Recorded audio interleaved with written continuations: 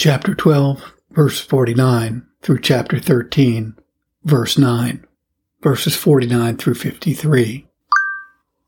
I am to send fire on the earth, and what will I if it be already kindled? But I have a baptism to be baptized with, and how am I straitened until it be accomplished? Suppose ye that I come to give peace on earth? I tell ye, nay, but rather division. For from henceforth there shall be 5 in one house divided, 3 against 2, and 2 against 3. The father shall be divided against the son, and the son against the father, the mother against the daughter, and the daughter against the mother-in-law against the daughter-in-law, and the daughter-in-law against her mother-in-law. Burkett notes, our Savior in these verses declares what will be the accidental event and effect, and not the natural tendency of his religion, so that we must distinguish between the intentional aim of Christ's coming and the accidental event of it. Christ's intentional aim was to plant, propagate, and promote peace in the world. But through the lusts and corruption of men's nature, the issue and event of his coming is war and division. Not that these are the genuine and natural fruits of the gospel, but occasional and accidental only. Hence learn that the preaching of the gospel and setting up the kingdom of Christ, though it be not the genuine and natural cause, yet it is the accidental occasion of all that war and tumult, of all that dissension and division, of all that distraction and confusion which the world abounds with. I am come to send fire on the earth. He is said to send the fire of dissension because he foresaw this would be the certain consequence, though not the proper and natural effect, of the preaching of the gospel. There was another fire of Christ's sending, the Holy Spirit. This was a fire to warm, not to burn, or if so, not men's persons, but corruptions. But that seems not to be intended in this place. Observe farther the metaphor by which Christ sets forth his own sufferings. He styles them a baptism. I have a baptism to be baptized with. There is a threefold baptism spoken of, a baptism with water, a baptism of the Spirit. Both these Christ had been baptized with, but the third was the baptism of blood. He was soon to be drenched and washed in his own blood, in the garden and on the cross, and he was straitened or pained with desire, like a woman in travail, till his sufferings were accomplished. Verses 54 through 57. And he also said to the people, when you see a cloud rise out of the west, straightway you say, there cometh a shower. And so it is. And when you see the south wind blow, you say, there will be heat, and it cometh to pass. Yea, hypocrites, you can discern the face of the sky and of the earth, but how is it that you do not discern this time? Yea, and why even of yourselves judge ye not what is right? Burkett notes, our Savior in these words doth at once upbraid the stupid ignorance of the Jews in general and the obstinate infidelity of the Pharisees in particular, in that they could make a judgment of the weather by the sight of the sky, by the appearance of the heavens, and the motion of the winds, but could not discern this time of the Messiah, though they had so many miraculous signs and evidences of it. And for this he upbraids them with hypocrisy. Ye hypocrites, you can discern the face of the sky, but you do not discern this time. Learn hence that to pretend either more ignorance or greater uncertainty in discerning the signs of gospel times, the time of our gracious visitation, than the other signs of the weather is great hypocrisy. Ye hypocrites, can ye not discern this time? Observe farther that Christ does not here condemn the study of nature or making observations of the state of the weather by the face of the sky. For Almighty God, by natural signs, gives us warnings of a change in natural things, and in like manner, by his providential dispensation, he gives us warnings of change in civil things. He that is wise will observe both, and by their observation will come to understand the pleasure of the Lord. Verses 58 and 59. Whence thou goest with thy adversary to the magistrate, as thou art in the way, give diligence, that thou may be delivered from him, lest he hale thee to the judge, and the judge delivereth thee to the officer, and the officer cast thee into prison. I tell you, thou shalt not depart thence till thou hast paid the very last mite. Burkett notes, In these words, our Savior advises persons to use the same prudence in divine matters which they use in worldly affairs, and the same endeavors to seek reconciliation with God which they put forth in order to their being reconciled unto men. For in such a case, when they see an action bringing against them, wherein they are sure to be cast, their best way is presently to seek to reconcile their adversary and make their peace with him, so that they may escape the threatening danger. In like manner should they do here, lay hold upon the present opportunity of mercy now offered to them, because it is a fearful thing to die without reconciliation with God. Note here, 1. That God and man were once friends. 2. That God and man are now adversaries. 3. That man, and not God, is averse to reconciliation and agreement. 4. That it's the wisdom, the duty, and interest of fallen man speedily to accept the terms of peace and reconciliation with God. 5. That an eternal prison will be their portion, who die in their enmity against God. Chapter 13, verses 1 through 3. There were present at that season some that told him of the Galileans, whose blood Pilate had mingled with their sacrifices. And Jesus answering said unto them, Suppose ye that these Galileans were sinners above all the Galileans, because they suffered such things? I tell you, nay, but except ye repent, ye shall all likewise perish. Burkitt notes, there were two eminent sects among the Jews in our Savior's time, namely the Herodians and Galileans. The former stood stiffly for having tribute paid to the Roman emperor, whose subjects the Jews now were. But the Galileans, so called probably from Judas of Galilee, mentioned in Acts 5:37, opposed this tribute, and often raised rebellion against the Roman power. Pilate takes the opportunity when these Galileans were come up at the Passover and sacrificing in the temple to fall upon them with his soldiers, and barbarously mingled their own blood with the blood of the sacrifices which they offered. Neither the holiness of the place, the temple, nor the sacredness of the action, sacrificing, could divert Pilate from his barbarous impiety.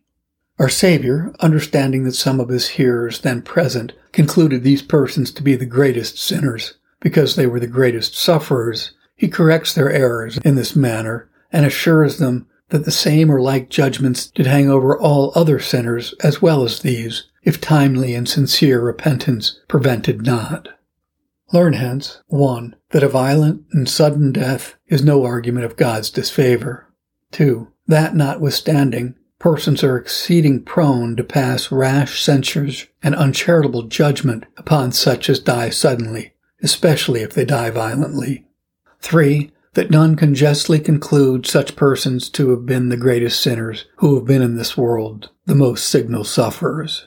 4. That the best use we can make of such instances and example of God's severity is to examine our own lives, and by a speedy repentance to prevent our own perdition. I tell you, nay, etc.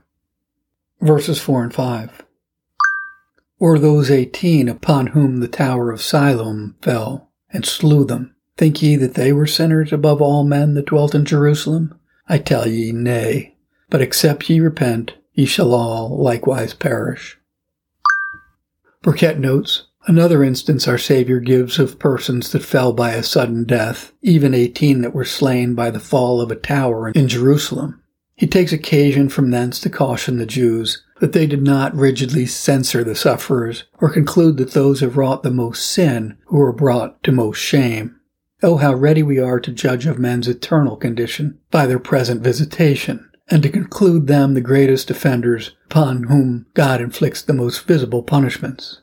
Our Savior forbids this, and advises everyone to look at home, telling the whole body of the Jews that if they did not repent, they should all likewise perish, and that in 2 ways. 1. By as certain a punishment as these did.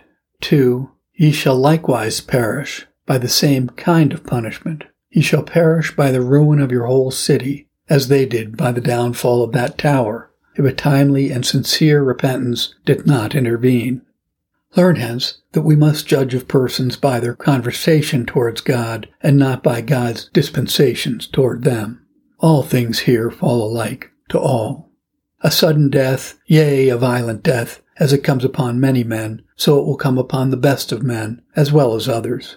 Think not, says Christ, that those 18 were sinners above all that dwelt in Jerusalem, because they suffered such things. I tell you, nay, but except ye repent, ye shall all likewise perish, teaching us that repentance is the only way and means to prevent punishment here and perishing after. Except ye repent, ye shall perish. Verses 6 and 7. He spake also this parable. A certain man had a fig tree planted in his vineyard, and he came and sought fruit thereon, and found none. Then he said unto the dresser of his vineyard, Behold, these 3 years I have come seeking fruit on this fig tree, and find none. Cut it down. Why encumbereth it the ground? Burkitt notes, Our blessed Savior, that he might excite the Jews to the practice of the last-mentioned duty of repentance, sets forth his long-suffering with them, and forbearance towards them, by the parable of the fig tree, which the master of the vineyard had long expected fruit therefrom, but found none. Where note the great care that God takes to make poor sinners happy. He plants them in his church as in a vineyard, that by cultivating care of his ministers and the fructifying influences of his Spirit, they may be fruitful in good works. Note, too, that God keeps an exact account or reckoning what means and advantages every place and people have enjoyed. These 3 years I have come seeking fruit, alluding to the 3 years of his own ministry among them. God keeps a memorial how many years the gospel has been amongst the people, how many ministers they've had, how long with them, what pathetical exhortations, what pressing admonitions, what cutting reproofs. All are upon the files and must be accounted for. Learn 3, that God expects suitable and proportional fruit from a people, according to the time of their standing in his vineyard, and answering to the cost and culture which his ministers have expended upon them, and the pains they have taken with them. Note farther, 4, that although God doth and justly may expect fruit from such as are planted in his vineyard, to wit, the Christian church, yet he expects it with much patience and forbearance, waiting from year to year to see if time will work amendment. These 3 years I have come seeking fruit and found none. Lastly, if after all the cost that God has bestowed upon a people by his ministers and ordinances, they continue unfruitful, there is nothing to be expected but excision and final destruction. Cut it down. Why cumbereth it the ground? Verses 8 and 9. And he, answering, said unto him, Lord, let it alone this year also, till I shall dig about it, and dung it. And if it bear fruit, well. And if not, then after that thou shalt cut it down. Burkitt notes, observe here, 1, the vine dresser's petition and request, Lord, let it alone this year also. This points out unto us the office and duty of the ministers of God, who are laborers in his vineyard, to be intercessors with God for sparing a barren and unfruitful people. Lord, spare them a little longer, let alone this year also. If they cannot absolutely prevent judgment coming upon an unfruitful people, yet they endeavor to respite it and delay its coming all they can. Observe, 2, the condition upon which the vine dresser's petition is grounded, till I shall dig about it and dung it, phrases which intimate unto us the nature and quality of the ministerial work and service, signifying it to be a very difficult and laborious service. Digging is a painful work and a spending work, and such is our ministerial work if followed as it ought to be. We deal in mysteries, in the deep things of God, which are not received without much digging. Observe 3, a double supposition here made by the vine dresser. First, of future fruitfulness. If it bear fruit, well. Secondly, of future incorrigibleness. If not, after that thou shalt cut it down. 1. Here is a supposition of future fruitfulness. If it bear fruit, well. That is, it will be well for the master of the vineyard. Herein he is glorified when his fig trees bear much fruit. Well for the dresser of the vineyard. It rejoices the ministers of God to see their people bring forth fruit unto God. Well for the vineyard, and for the rest of the trees that are in it, but more especially well for the tree itself, thereby avoiding the punishment of barrenness and procuring the reward of fruitfulness.